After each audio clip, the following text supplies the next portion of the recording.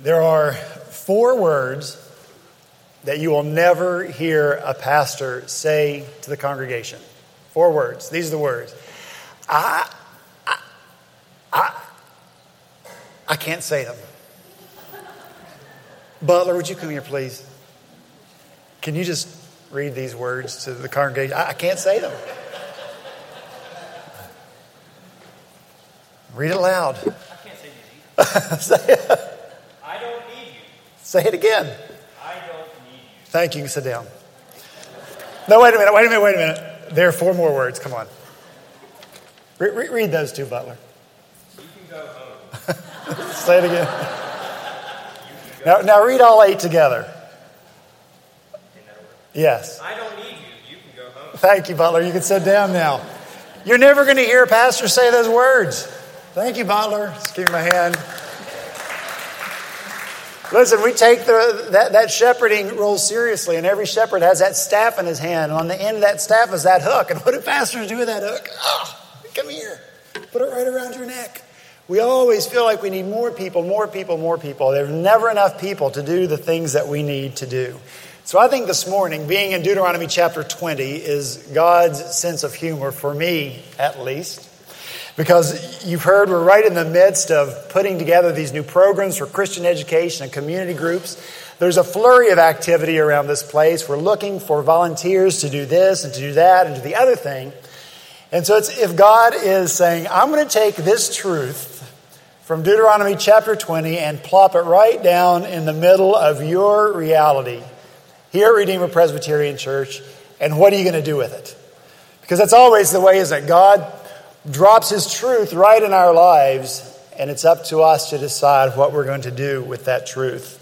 The truth this morning is that God is more interested in who we are than what we have. God is much more interested in our hearts than what we have in our hands. And so you and I have to determine what it is that is in our heart. And what are those things in our lives to which you and I are wholeheartedly devoted?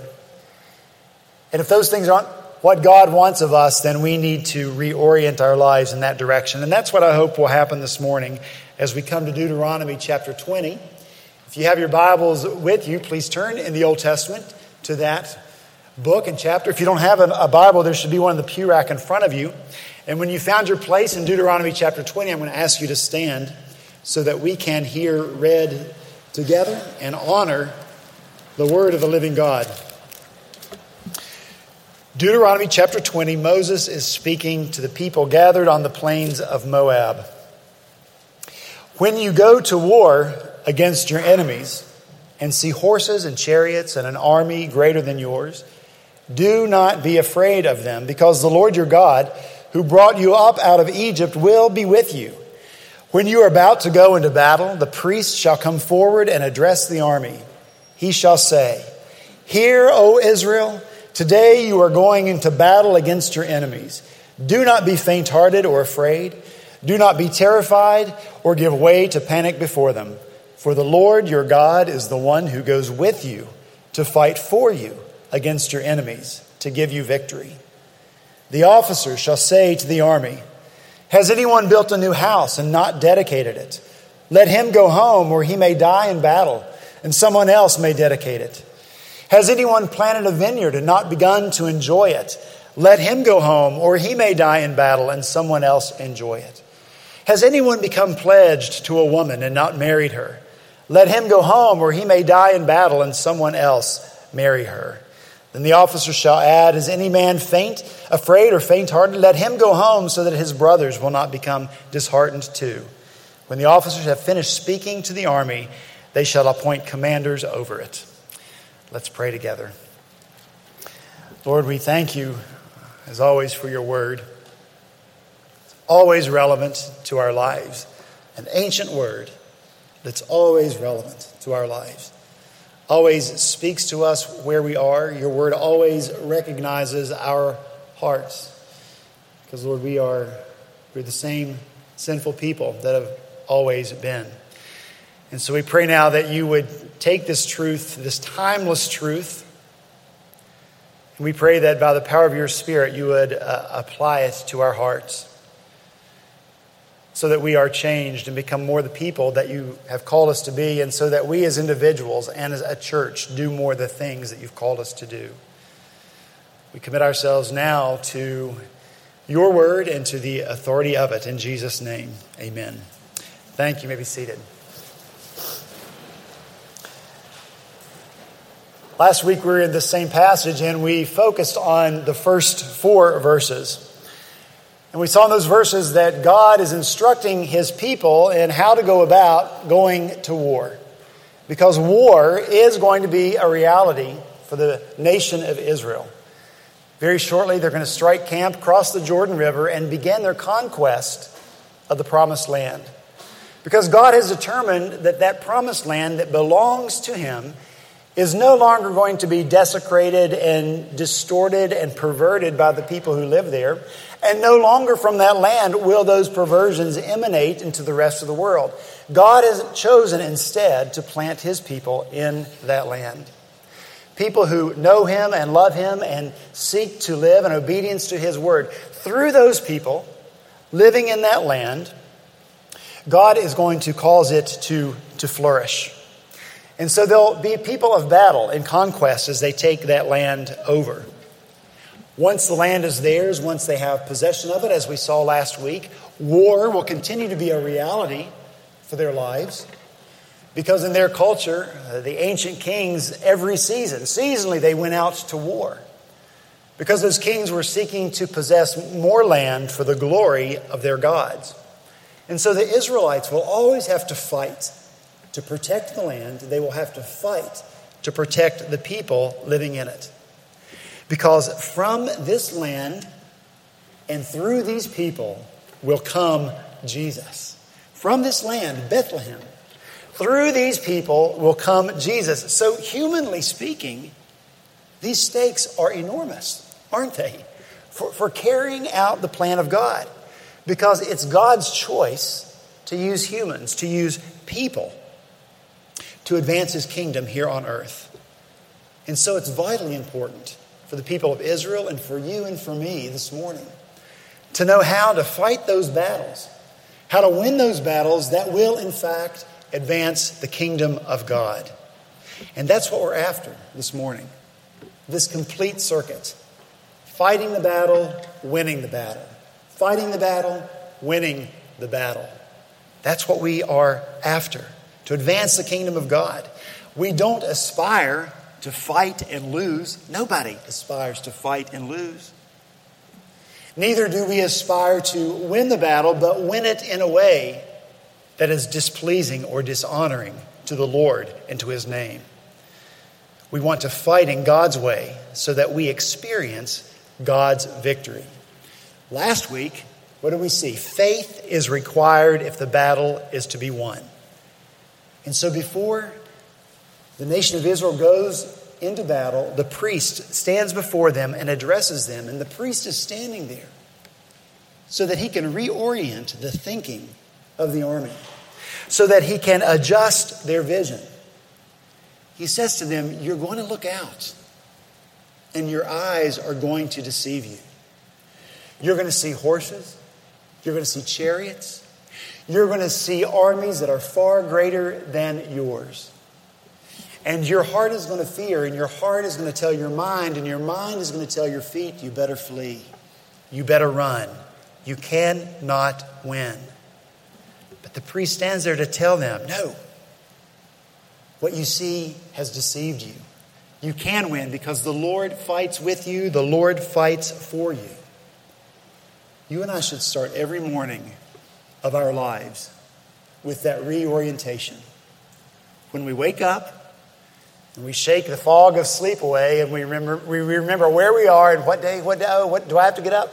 Remember who we are and where we are. What's the first thing we do then? We reorient our mind with this thought. We remember who God is. He is a God who is with us. We remember who we are. We are God's sons and daughters, loved by our Heavenly Father. And we remember what He has called us to do each day and every day, which is to seek to advance His kingdom in the world and the place in which He has placed us. And when we finish that reorientation, then you and I should reach for our spiritual glasses so that we have eyes of faith to see. I've been wearing glasses since I was 2 years old. 27 years I've been wearing glasses. Excuse me? What's funny about that? Anyway, more than 27 years I've been wearing glasses, and instinctually, the first thing I do every single morning of my life since I was 2 years old, before my feet ever hit the ground, I reach for my glasses. I put them on because I cannot see without them. In that same way, that's how instinctual we should be to put on these glasses of faith with a prescription that's strong enough to see, as the servant of Elisha saw. When the enemies came against Elisha, the Lord opened the servant's eyes, and what did he see? He saw that the hill around Elisha was filled with horses and with chariots of fire. Elisha was safe because the Lord was fighting for him. All that is just a review of what we saw last week. This morning, I want us to focus on verses 5 through 9. So now the priest sits down. He's done his reorientation, and now it is the officers who are called to stand and address the troops. What is it that these officers have to add to the faith that the priest called for so that we might fight and win the battle? Well, in verses 5 through 7, if you'll look there, the officers give 3 acceptable exemptions from serving in the army. If you've built a new house, if you've planted a new vineyard, or you're at the point of having a new wife, you are told you don't have to fight. You can go home. What? This is unheard of. Because we know that strength is in numbers. And since we believe the bigger the army, the more likely the victory, then our natural inclination is to seek more able-bodied people. So unless you have flat feet, or unless you have some other extenuating medical problem, you are going to have to fight. But that's not the case with the Lord. The Lord doesn't need able-bodied men. He needs able-hearted and able-minded men. That's what the Lord is after. And that's the point of each of these exceptions. Where is your heart? Where's your heart? In each of these scenarios, the heart of the soldier is divided. And their thoughts might be something like this. I wish I didn't have to go off to war right now. I just built this new house. I just planted this vineyard. I just married this beautiful woman. What rotten timing. I'm sure you remember a Christmas present or a birthday present you received when you were a kid. One that you had wanted a long time, and you opened it, and there is just the thing that you had been wanting and waiting for. And if that gift, that toy, were small enough, you probably put it in bed with you that night because you just loved it that much. And if it was too big, you didn't bring it to bed, but you tore yourself away from it at bedtime, and the first thing in the morning, you went straight to that toy. For me, it was a green bike with orange tires and a steering wheel instead of handlebars, because I was a car freak and everything had to be about a car. And so I loved it.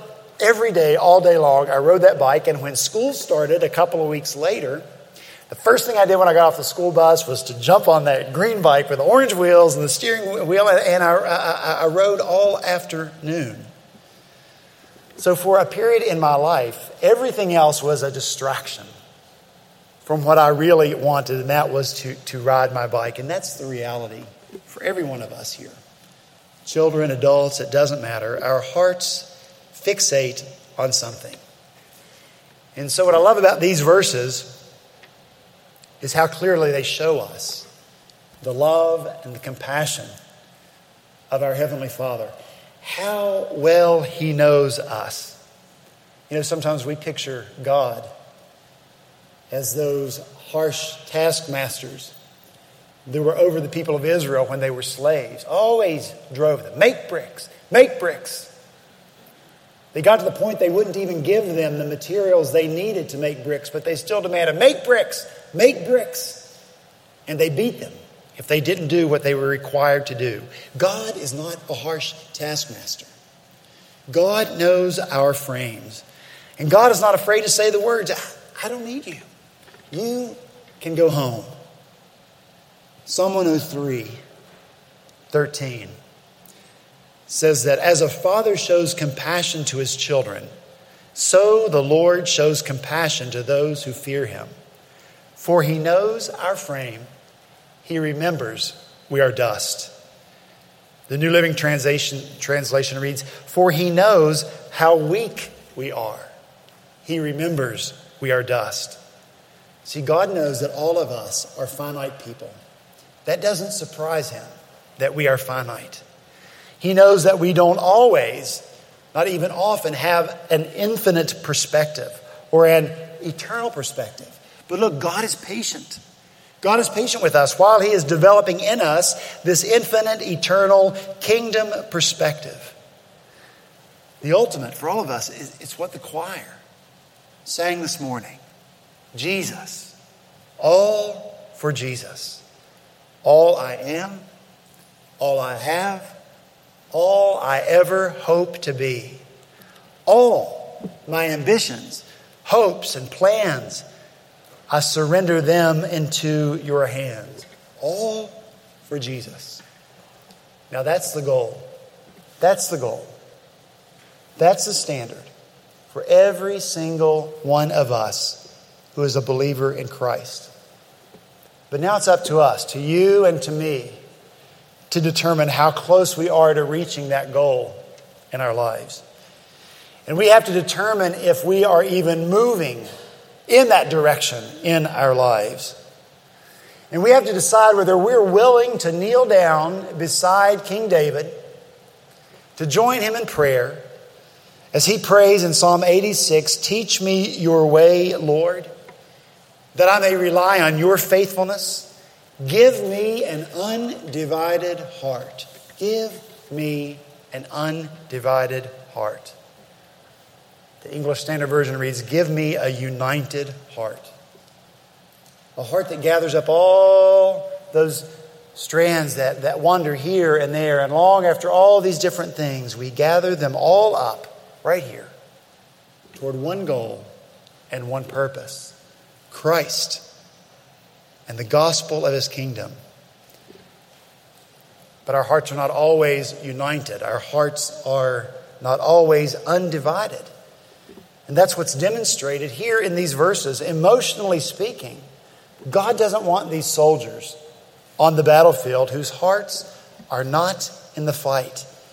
The man who's labored long to build that house and hasn't had an opportunity to live in it, he longs to be at home. And so the Lord is compassionate. God wants this man to be where his heart is and establishing that new home, so send that man home. Verse 6, the soldier there, he's planted that vineyard. It's new. It takes a 5-year process. For the first 3 years, you're not allowed to take the fruit of the vine. The 4th year, all the fruit from the vine belongs to the Lord. It's not until the 5th year that you're able to harvest and enjoy the fruit of that vine for yourself.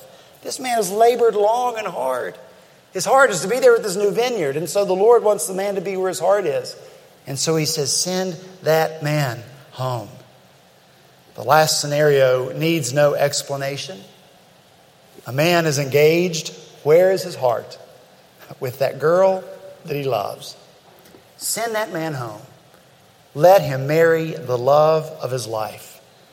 Over in chapter 24 in Deuteronomy, it says that when a man is newly married, he shall not go out with the army or be liable for any other public duty for 1 whole year.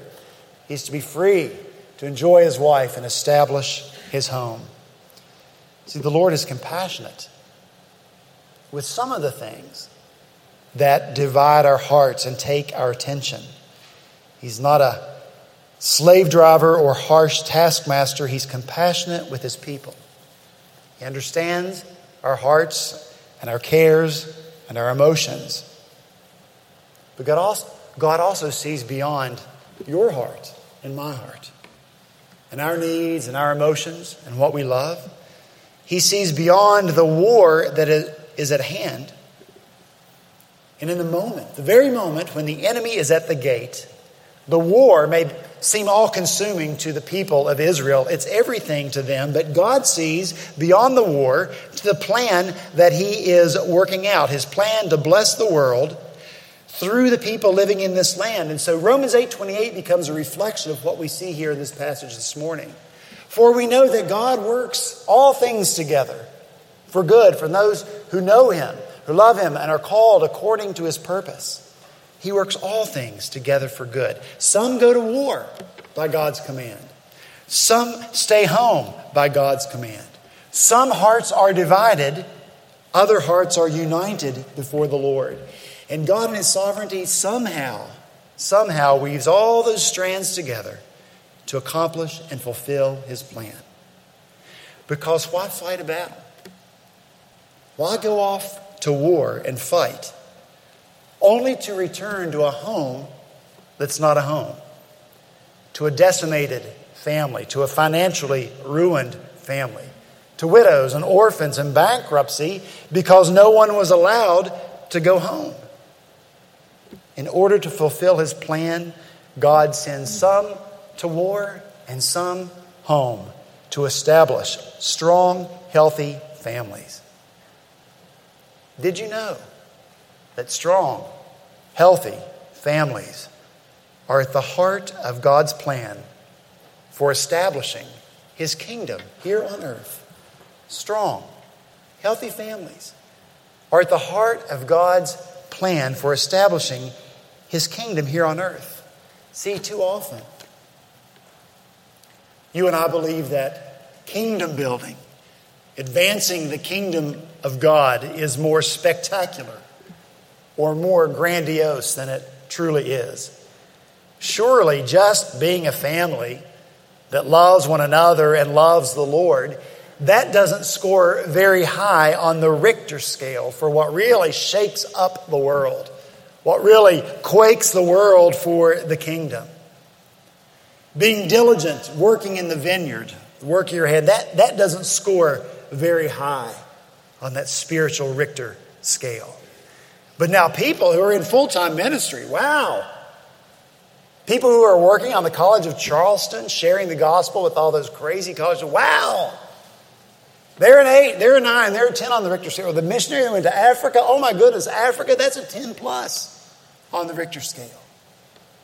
Or those people that teach Bible studies, they're just always leading people and teaching people about it. Those people are the people that are really making a difference in the kingdom of God.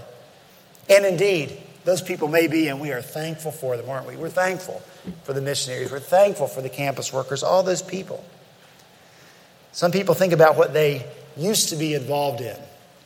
I remember when I was able to fill in the blank. But then I got married and I didn't have as much time. You know how that goes. And then, we decided to buy a house and I had even less time. And then, we had all these kids. And I just used to do those things. But I can't do anything now that advances the kingdom of God. I'm just stuck at home with all these children. What would God say to that thought process?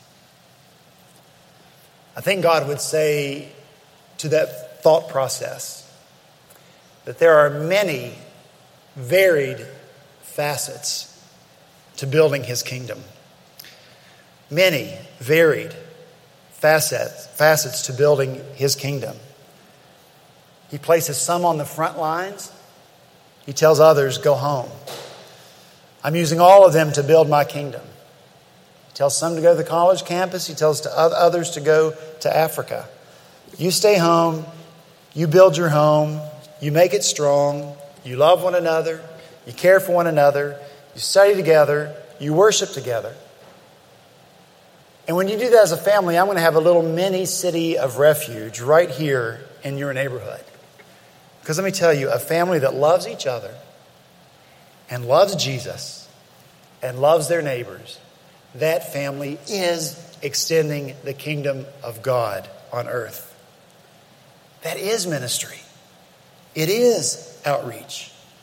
Didn't the kingdom just advance into your own home and change it?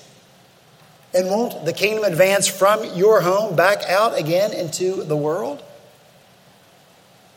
Anybody who's here this morning, if you're married and you have children, you can attest to the fact that it can be a battle. And you would agree that sometimes you say, Lord, send me into a real battle. That would be a welcome relief. Woo! But you don't have to fight the battles that we are called to fight. We have to fight those battles to have strong families.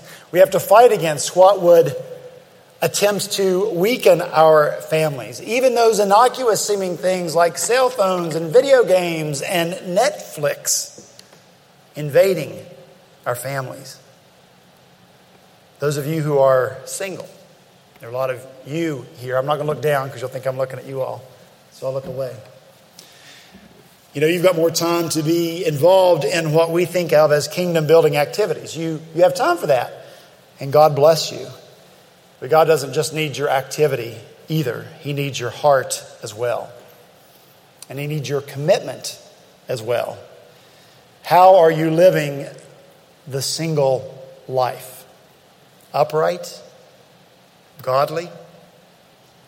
What kind of home are you building for yourself as you wait for the day, if it comes, when you will have a spouse? See, you're building the kingdom just by the way you live your single life. So don't let the kingdom building activities distract you from a heart that is wholly committed to Christ and the life to which He calls you. Married, single, adult, children, all this that I've described is what we would probably just call the normal life. It's just the normal life. But what point is there?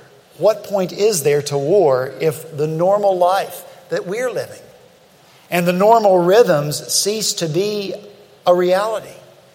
If you win the war against spears and swords and horses and chariots and return home and there's no family, what have you won? God's chosen people are not to be characterized by broken homes and broken lives and economic ruin, because God has promised the opposite to those who love Him and follow Him. In other words, the continuation of the normal life. The normal life, that is the advancement of the kingdom of God.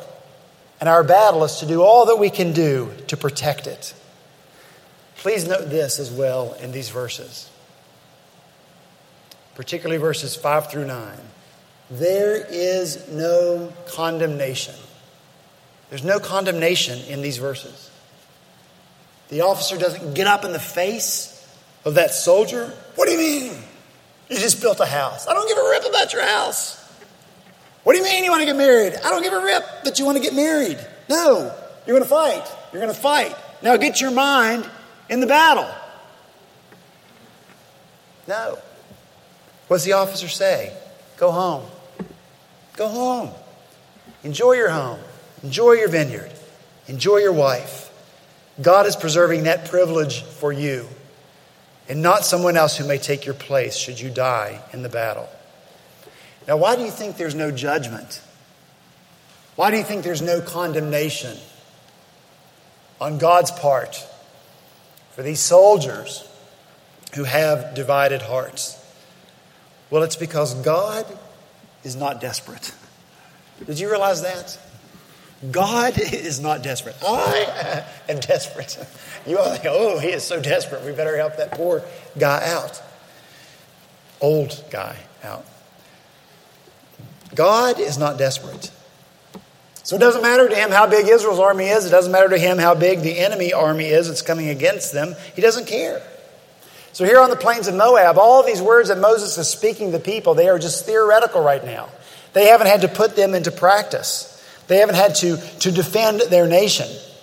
But a day's coming when God is going to illustrate this truth live and in color in the person of Gideon. You remember the story of Gideon, don't you? He was a judge over Israel. And during his life, the Midianites oppressed the people of Israel so badly that they had to flee to the mountains. They had to hide in caves and fortresses because so cruel was the oppression of the Midianites. Scripture describes them like a swarm of locusts that came and took over the land of Israel. Scripture says that they were so numerous it was impossible to count them. So Gideon raised 32,000 men to be part of the army that was going to fight against the Midianites. This is in Judges chapter 2. So here Gideon has raised this army, and what does the Lord say to Gideon? Gideon, you have too many men. Can you imagine? Too many men for me to deliver Midian into their hands. In order that Israel may not boast against me that her own strength has saved her, announce now to the people, anyone who trembles with fear may turn back. So 22,000 men left, while 10,000 remained. But the Lord said to Gideon, there are still too many men. Too many. Take them down to the water, and I will sift them there for you. And if I say this one shall go, he shall go. But if I say this one shall not go with you, he shall not go. So Gideon takes the men down to the water, and he gives them the test to see which one will scoop up the water with their hand and drink it, and those that lap it up like a dog. After that process is all over, only 300 men are left. And God says, with the 300 men, I will save you and give the Midianites into your hands.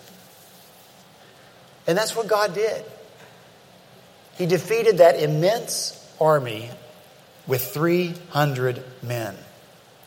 God is not desperate. He does not depend on the strength of armies. He didn't need 32,000. God doesn't want Israel to depend on the strength of armies either, where they would boast in their own strength. We did this. Instead of saying, no, Lord, you did this. God is not seeking desperation.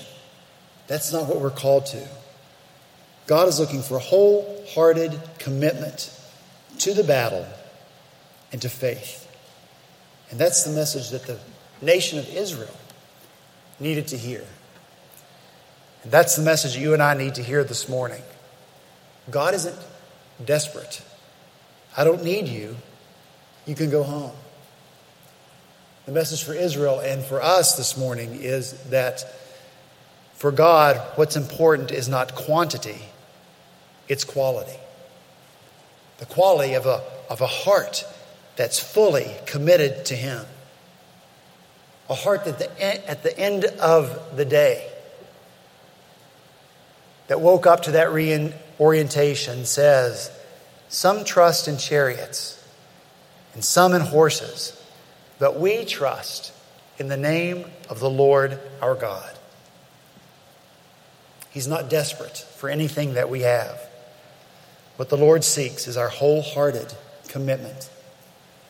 King Solomon dedicated the temple. And after it was dedicated, this was his benediction on the people. Let your heart, therefore, be wholly devoted to the Lord our God, to walk in His statutes and to keep His commandments. Colossians 3:23. Whatever you do, work at it with all your heart as working for the Lord. Ephesians 6:7. Serve wholeheartedly, as if you were not serving the Lord, as if you were serving the Lord, not people. Because you know the Lord will reward each for whatever good they do, whether they are slave or free. So whatever it is God has placed before you right now, wherever your battlefield is right now, the battlefield or the home front, you and I have to know that He has placed us there on purpose. And we need to know that neither spot is a place of ease. All of those places are places of battle. So therefore, whatever he has called you to do, even if you believe it to be a number 1 on the spiritual Richter scale, do it with all your heart. And stop condemning yourself for what you're not doing.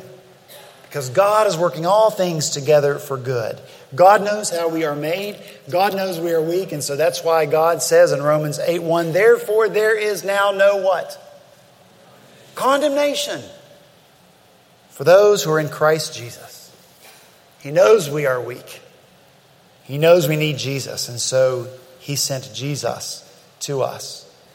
And for those of us who are in Christ, who have placed our faith in him for salvation, there is no condemnation. There is no condemnation for what we are not doing. There's no condemnation when our hearts are more divided than they should be. There is for us, however, Christ. And it's on him that we must fix our gaze. He is our focal point.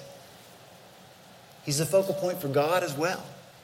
Because God looks through Jesus to see us. And when he looks, he sees that Jesus has covered all of our sin.